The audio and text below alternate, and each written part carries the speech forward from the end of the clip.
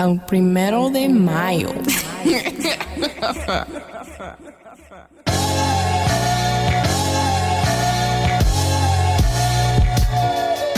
Hello and welcome to the Sam D podcast. I am your host, Sam Dusamay Jr. Follow me on Twitter and Instagram and YouTube at the Sam D. That's TheeSamD. For all content, audio, and visual, hit up thesamd.com. Follow along with the podcast on social media at the Sam D Podcast. Musical production done by May 1st Music. Support him at soundcloud.com/May1stmusic. Adam Silver's in trouble. And it's not because him and the NBPA colluded to basically sabotage the health of now 9 All-Stars and many other players to get us to this point. It is not because of that. It's not because the quality of play because of these injuries has been hampered. So it's not because of that. Adam Silver is in trouble because there's something brewing in 2 different locales that can fuck up the entire framework of the last few CBAs. Young players, and not just young in terms of 4, 5, 6-year vets. We're talking rookie deal players are going to be in a position soon to say no to the rookie extension. That rookie extension has never been turned down before because it's like a rite of passage. With the rookie wage scale, there's no way to thwart that system. But now, 2 young phenoms still on rookie deals are in a position to say no to the guaranteed rookie extension that gets you to the second contract. And then after the second contract is when you're normally, all right, now I'm going to explore my options because now I'm going to be completely unrestricted. Luka and Zion, they are in a position to say no to what historically has been an automatic re-up of the original rookie deal. You go take that next extension, that 3 to 4 year extension, and then you opt out, or then you work to the end of the contract and you become unrestricted. They're in a really good position to say no. We'll start with Luka because the Zion thing, that I think is easier to fix than the Luka thing. So Luka's out here and he's already qualified for the Supermax off the rookie deal. It's the Derrick Rose exemption. He's done so much so quickly. He's reached so many accolades and so many prestigious NBA All Honors, first team, votes for MVP, all that type of stuff that he now qualifies for the D Rose exception, which now means he can get the Supermax at the end of his first contract instead of his second contract. That's a position of power. The Mavericks do know this, but from everything that has happened over the last week and change, and that has been floated out there in the ether for about the last month or so, there's a lot of issues in the front office. So coming into this week, there was a report in The Athletic, I believe, that mentioned a name of a renowned gambler, who seems to have unprecedented access to the Mavericks front office. It was even insinuated that this gambler that has unprecedented access to the Mavs front office is some sort of shadow GM for Mark Cuban. That he's out here setting lineups, dictating rotations, tracking minutes, all this type of stuff. This guy's an alleged genius, gambling savant, has created algorithms to help people gamble and make money and trick the system a little bit. So, of course, he's been brought into a professional NBA setting to use some of that skill set to help a team, because there's no sort of conflict of interest there. So apparently this guy is a renowned asshole as well. He's not a people person. He's a tech guy. And that's sometimes when you have the disconnect between a front office and players, athletes, coaches that are considered a ranking file, there's the disconnect. There's the rub. Because the tech guys don't know people skills. They don't know how to communicate. They generally, and this is a generalization, they generally aren't known for knowing how to, use verbiage to get their point across, or just to show, decency and social, civil skills with people under them or even people on their same level. So this guy falls into that same spear, okay? He seems to be on that type of time where he's not a people person. He's stuck in his laptop, crunching numbers, analyzing data, all this type of stuff, and not really trying to break bread with the Lukas of the world. Luka has peeped game on that and has let it be known he's not really rocking with Son. So this report, now whether this was leaked inside the Mavs organization, inside the Mavs front office, by their now ex-coach Rick Carlisle, or their now former VP or president of basketball ops and Donnie Nelson, I don't know. But someone inside the Mavs front office told The Athletic, yo dogs, Luka not really fucking with this hierarchy system. And so much so that, that free agency stuff, that rookie extension stuff isn't guaranteed. So after that dropped, Mark Cuban rushed to the defense of his mans, the gambler, who hasn't been found. His name is out there. I don't know if he has a Twitter. Nothing has been said about mans. He's playing that low profile stuff right now. So Cuban came out and said, and this is verbatim, it's bullshit. That's what Mark Cuban said. The report is bullshit. Within days of him saying that the report of that this renowned gambler turned algorithm analytic guy who has befriended not only Mark Cuban but others in the Mavs front office to the point that he is allegedly a shadow GM, within days of that report coming out, Donnie Nelson steps down and Rick Carlisle steps down. So what does that say to you? There's a report comes out that says, yo, there's some shadowy figure type of dude pushing all the buttons in Dallas. Luka, who is of one in not only that organization, but in the league's eyes, is brazenly, openly saying like, yeah, I don't really rock with Son.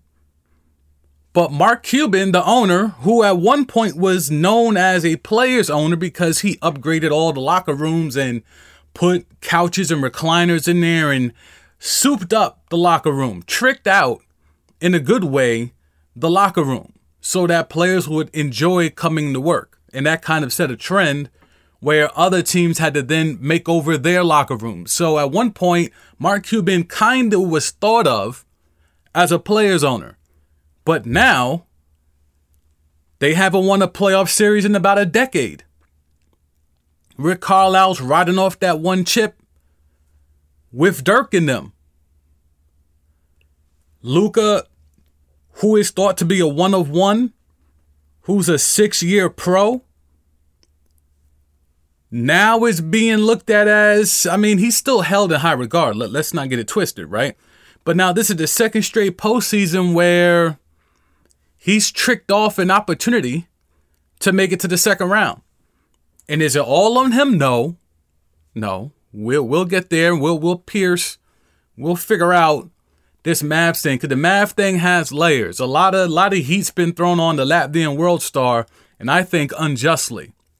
We'll get there though, but let's stick here with the whole Luka stuff, because Luka had a press conference in Slovenia. Son's already back home. He's already at the crib. He got the fuck out of America ASAP, right? He wasn't going to Cancun. He's playing it. He's playing the crib in Slovenia. He's already hooping there, getting ready for the Olympics. So they find him over there, and he holds a press conference in Slovenia, and he's kind of just keeping it a buck. He could give it up how he wants to give it up in Slovenian. So he says more or less he's happy from a basketball standpoint. You know, he says all the things he has to say, but then he slips in some stuff that makes you think, oh, he's not really happy, right? So what do you do if you're Mark Cuban? I mean, he's obviously chosen, right? He let Rick Carlisle walk out the door.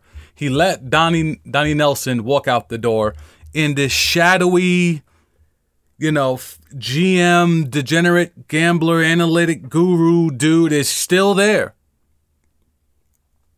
So while everyone wants to jump on the fact of, Luka and what he is he really that dude? Should they really invest everything into him? And Cuban, what's up with him? Like, the real issue in Dallas is that Cuban and I guess others in his brain trust have clearly decided to ride with this analytic gambling guru dude, this shadow GM. That's who's running the Dallas Mavericks. You learned that this week. With Carlisle getting up out of there and Donnie Nelson getting up out of there, the gauntlet has been laid down. The Dallas Mavericks have a shadow GM. And if you're Luka Doncic and you have a supermax on the verge of happening, you can cash out and get 200 of them things after 4 years, 5 years. Do you do it just for the bread when you already know I don't like this guy's free agency moves? This guy, this shadow GM who's just a gambler who figured out some sort of algorithm or analytics system to be able to make himself a lot of money as a gambler. This guy's been brought in to now run the team that I've been in a figurehead sense been given the keys of. Do I take the 200 even though I know I can't run shit here? I'm getting the most bread. I'll get the ball all the time, but I'm not really running shit.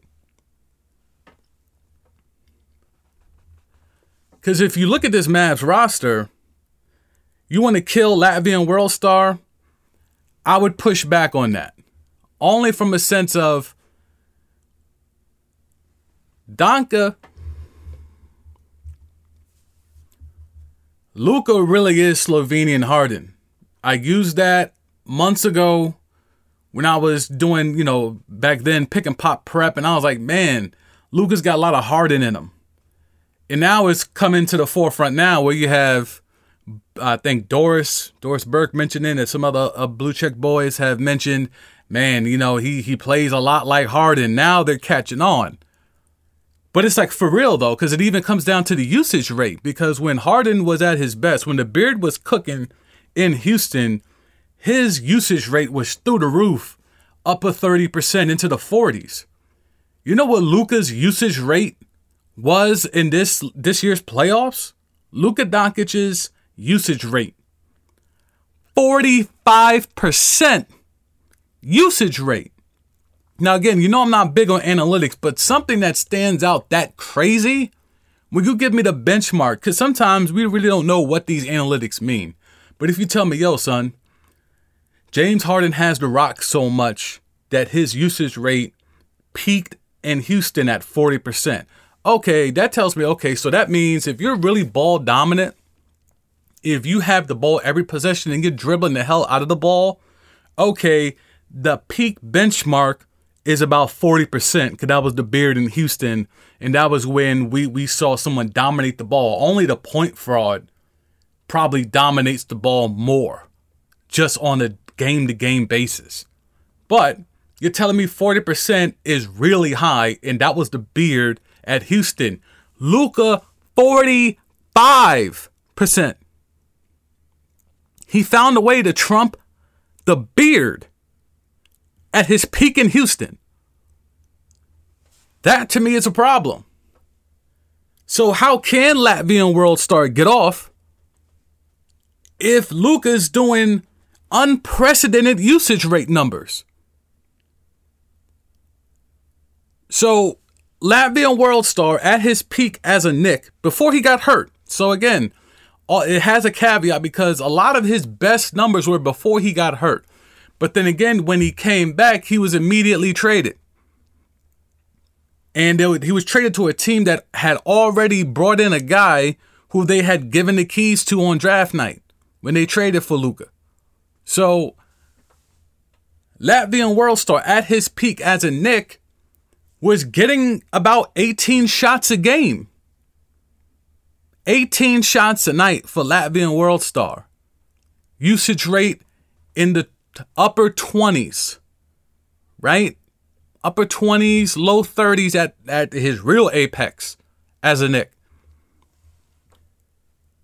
He goes to Dallas and his shots immediately plummet, especially in the postseason. Look at his postseason shots. He was getting 13 shots a game last year. And even this year, it dropped even more to where he was getting 10 shots.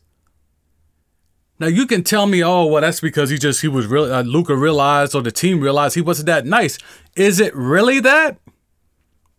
Or is it because it's hard to play with a dude? It's hard to be a number 2 option when your number 1 option is so damn ball dominant. And that's the conundrum you face. How can you be a number 2 off of a number 1 that's so ball dominant like Luka? The beard has run into those problems before. Look at the number 2 guys he's had around him. Throw all the net stuff out. Because, it's debatable what number he is. I mean, he's definitely not number 1. I don't know if he's number 2 or number 3. I don't know.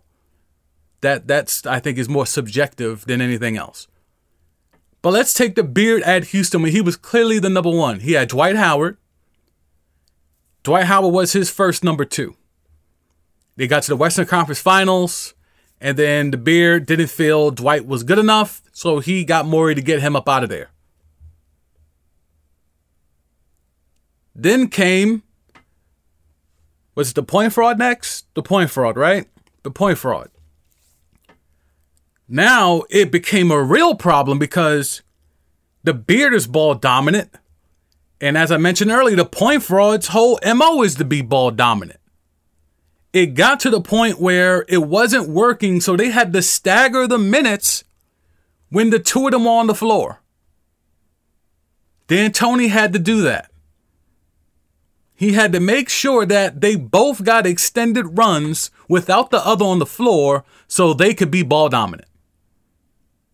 And they still almost made it to the finals, but they tricked it off over 27. Point fraud pulled up lane with a hammy. We know how that worked. So the beard wanted the point fraud out of there so he could get the ball back again without no remorse. So they got the point fraud out of there, but they had to take Russie in return. So now you're bringing in another ball dominant guy to run with the beard. And we saw how that worked out. It was a borderline disaster. So it's hard to find the number 2 who can still legitimately be a number 2 behind a guy who's so ball dominant as a number 1. So how can you find a real number 2 for Luka when he's even more ball dominant than the beard? How can Latvian world star get his shots off, get a rhythm, find his niche when basically Luka's running 1-4, 1-5 flat every time? He's either running 1-4 flat or 1-5 pick and roll every time down. He's ISOing everybody up every time he comes down the court. How can you get past that? Essentially, the offense is Luka and a bunch of shooters.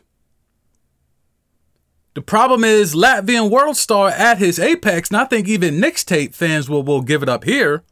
You know, they got salty on KP at the end because of the brother and all that type of stuff, but KP was called the unicorn for a reason. Because he was 7'3" and he could yank him from deep. And then he could go on the block and mix it up, get some boards, block some shots. Like, that's why he was treated and called a unicorn. That's why for me, it's like, oh, the Latvian word, I had to come up. I was like, yo, this guy's going to be something. I didn't know whether he was going to be number one option, good, or high level number two option. But I was like, yo, this dude is nice. I told you, to this day, he's the tallest, skinniest man I've ever seen in my life in person when I met him the night before the draft. Just ridiculous. I never knew they could stitch a suit that tall and that thin. I never knew fabric could go like that.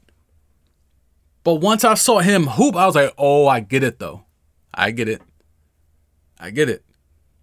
The Latvian world star has a skill set. Like, he used to cross dudes up. Like, his skill set is there. But he's been relegated to just being a shooter to surround Luka. That's not him. He needs freedom to get his shit off.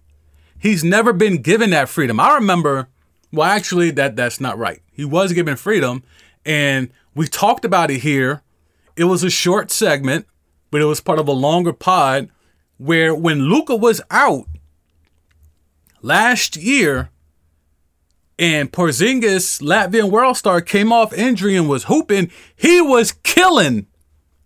He was looking like the unicorn. He was looking like the Latvian world star because he didn't have to worry about Luka.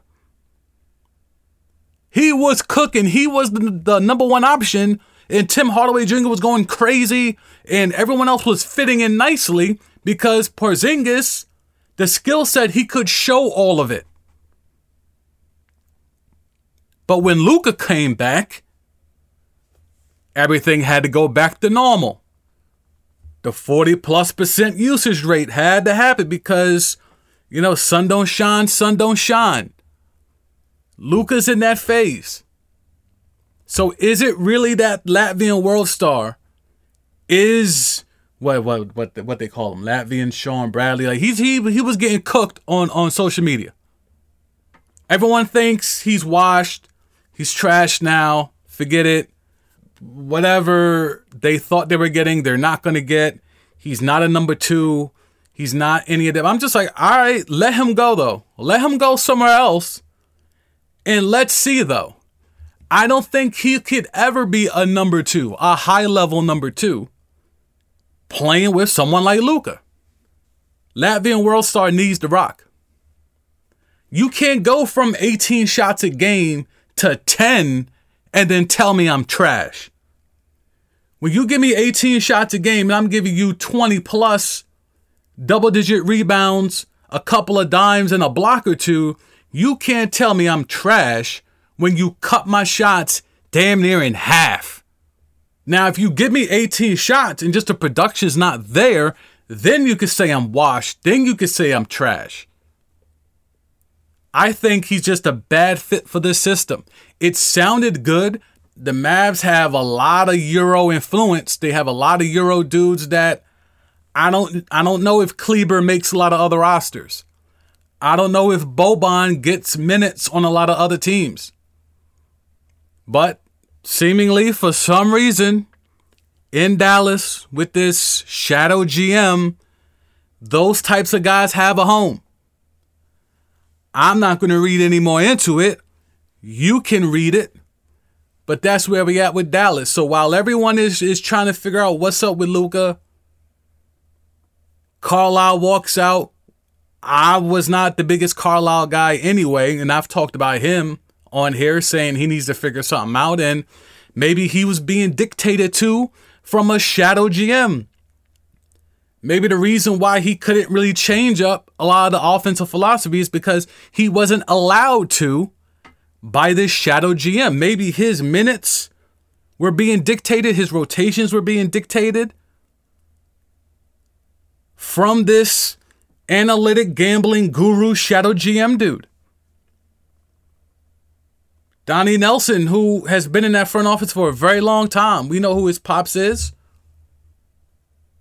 He has a innate acumen that's assumed. But as a front office guy, maybe he couldn't make certain moves because this shadow GM pulls out his laptop and crunches the numbers and shows Cuban that ain't the move. What your VP or president of basketball ops is trying to do, nope, don't let him do it because that ain't my numbers say this. Instead, you should have him go get this guy. Have him go get a Josh Richardson. And have him flip Seth Curry for him. I don't know. I'm just saying. So that's why I wanted to go Luka first, because you see how many layers there are to this Luka thing. He has a Supermax. He's qualified for the Supermax. He is a face of the league type dude. We know how the blue check boys are enamored by him already, although some of them are trying to chip away at that armor. He's got 200 plus sitting on the table. With everything I've just laid out for you, do you think it's a given that someone who, I mean, look, if Luka somehow became available, every team in the league is trying to go get him. Every team in the league.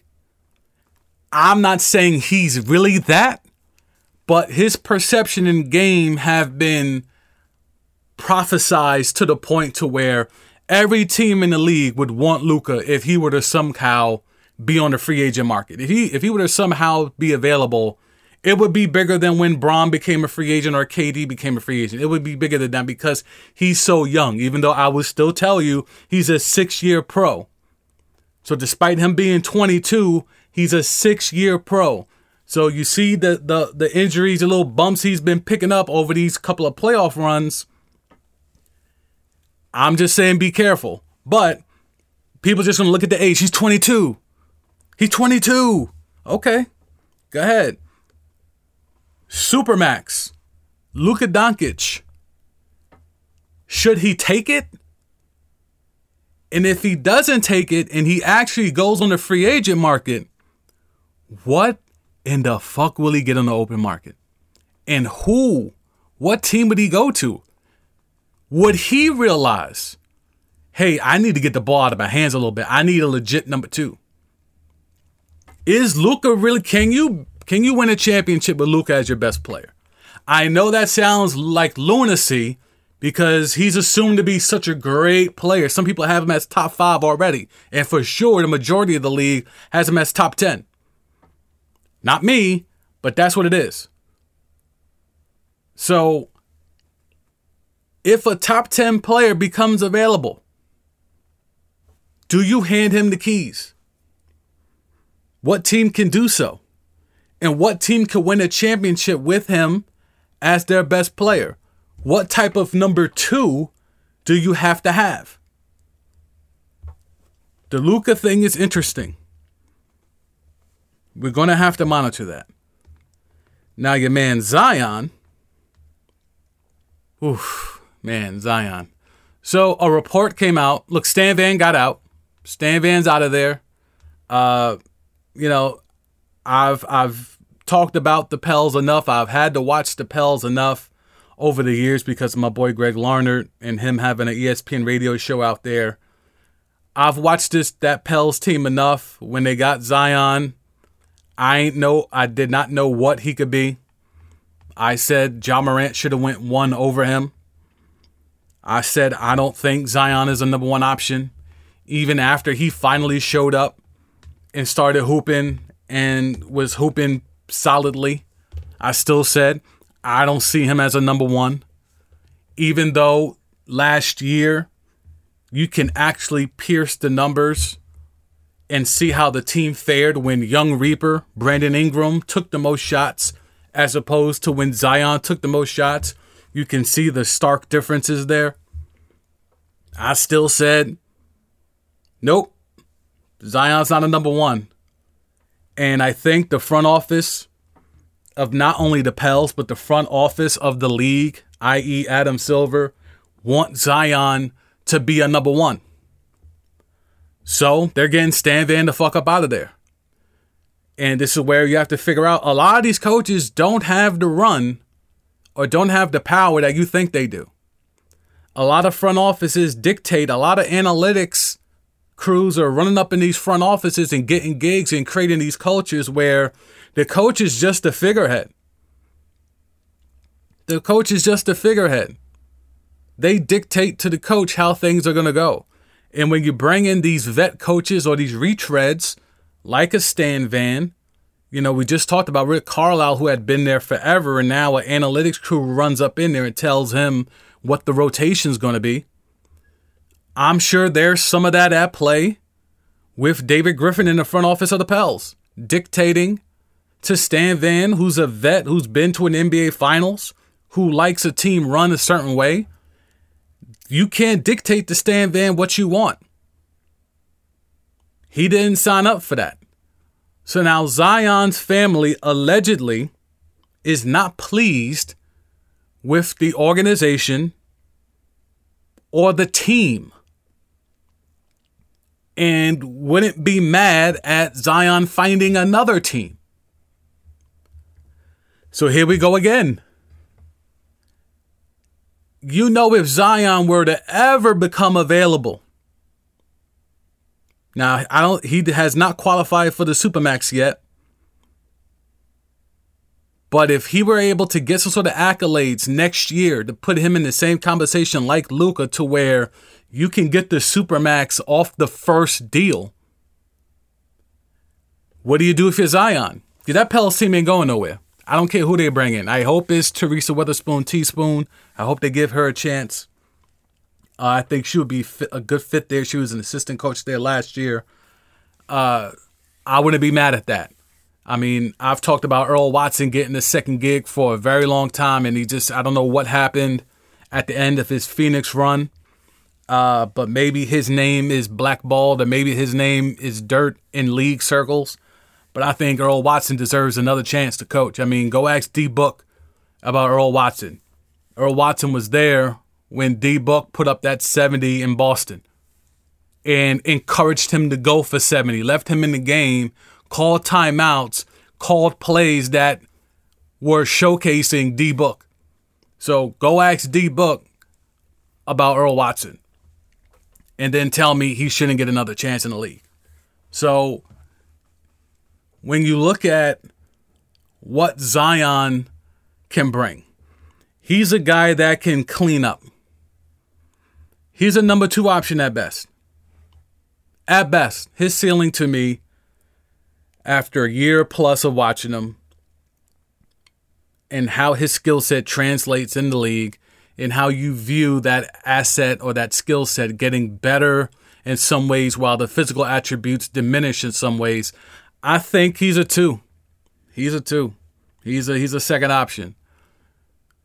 But because he's Zion, because of the star power, he's still going to be viewed as a number 1. And if he were to qualify for a Supermax and go somewhere else, you're not looking at Zion as a piece. You're looking at him as the piece. And that's where I think the juxtaposition is going to be problematic and tricky. If he does become a free agent, if he does qualify for a Supermax and says no to it, who's going to put their neck out there and really go get Zion? And who's going to go out there and bring Zion in as a number 1? And if you don't do that, who's ballsy enough to try to convince Zion, we'll pay you like a number 1, but you're not a number 1. We know we have to pay you like a number 1 to get you, but you're not going to be a number 1 here.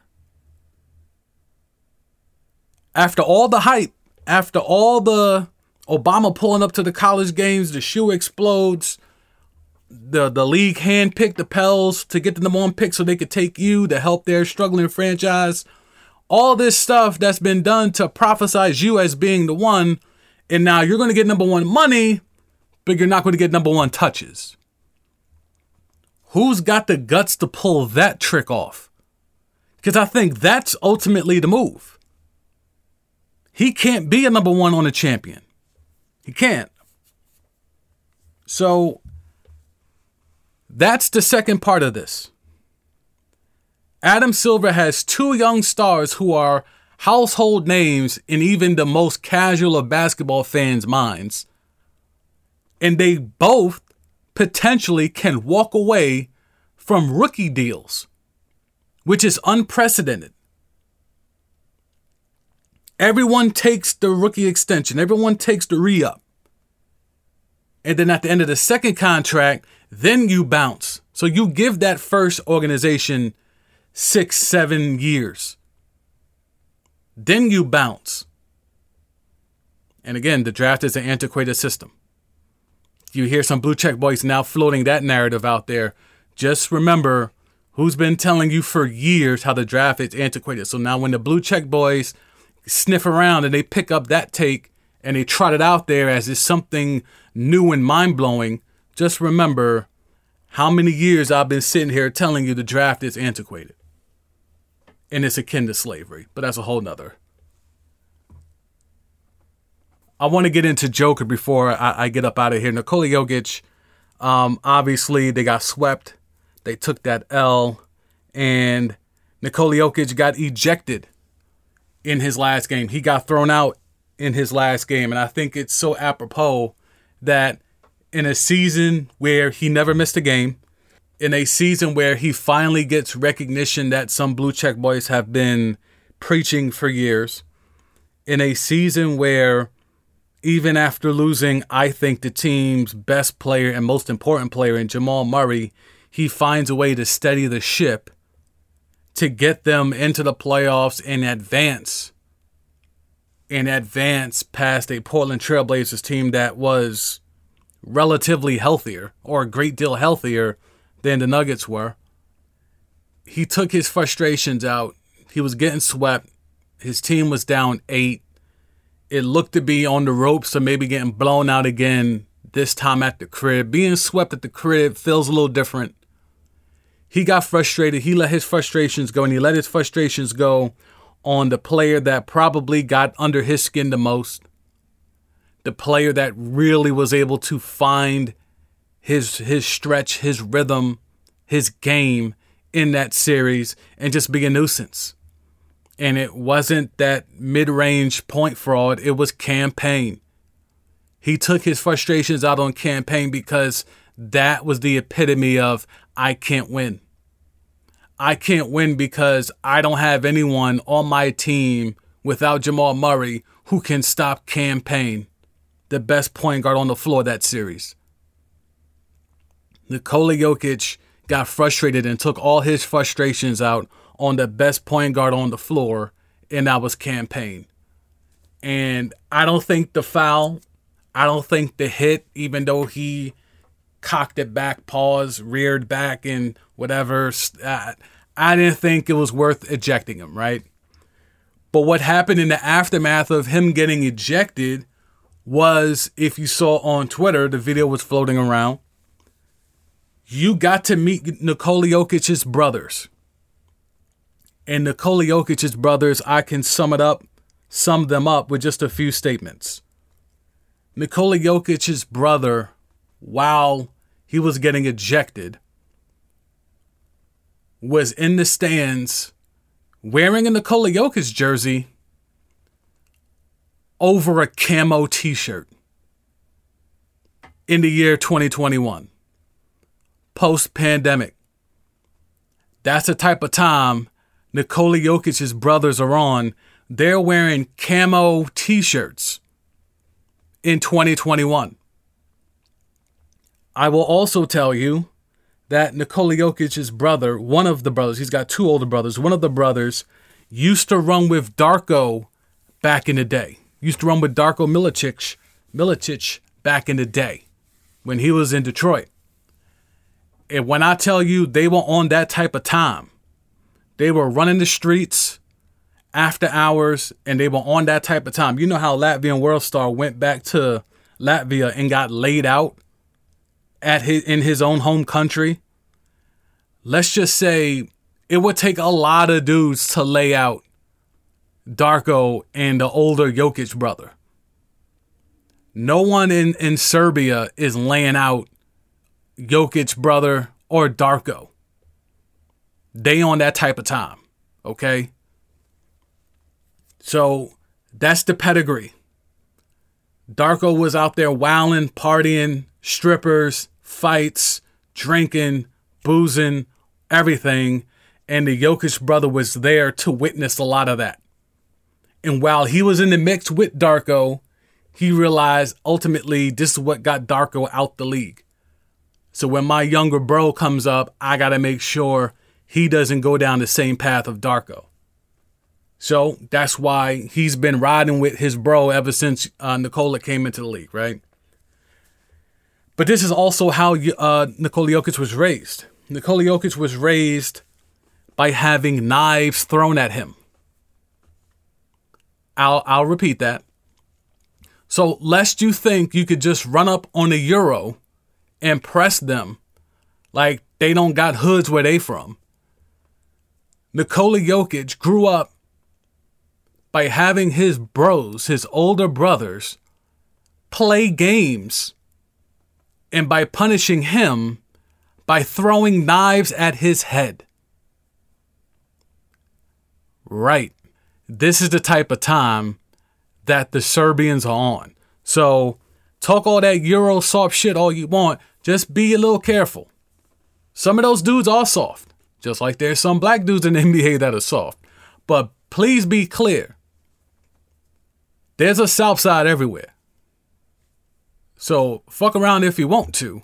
Just understand if you have any type of static with Jokic on the court, you got to understand that there's two other Jokic's. Ones who know how to throw knives at people's heads who are trying to come down off the stands to get it shaken too.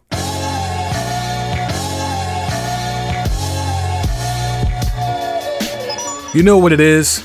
Appreciate y'all for listening. I'm giving y'all this pod to kind of steady the ship because there's a lot of game sevens happening going on. So I want to kind of get this out here because these are takes that are not necessarily time sensitive. You're not going to miss anything. We're going to get to recapping all the game sevens. Once all that stuff is done, then I'm going to make sure we hop out and pod and recap all the game seven madness. So I wanted to give y'all this, talking about Luka and Zion, because I felt that's also an important storyline. I don't want that to get buried under just the ebbs and flows of the playoffs. So I'm giving y'all that. I got some baseball bonus content on my man Greg Larnard's show that I did with him. I'm going to throw that up as some bonus content also. There's a lot going on with baseball, and they're just outright cheating, and they're trying to stop the cheating, but not really. So there's a lot there. Me and him got into it about that, so I'll put that out there for y'all for some bonus content. And as always, man, holla at me. Twitter is the main spot. As we get closer to the finals, we're probably going to do some Twitter spaces. You know, I give y'all a recap after every NBA Finals game. That now might be a Twitter Spaces thing. And then we do a little quick pod recap or whatever. But if you want to join live on the Twitter Spaces, make sure you're following at TheSamD. That's TheeSamD. Use the pod voicemail. Hit me up on there. For the Sam D Podcast, I'm TheSamD. I'm out.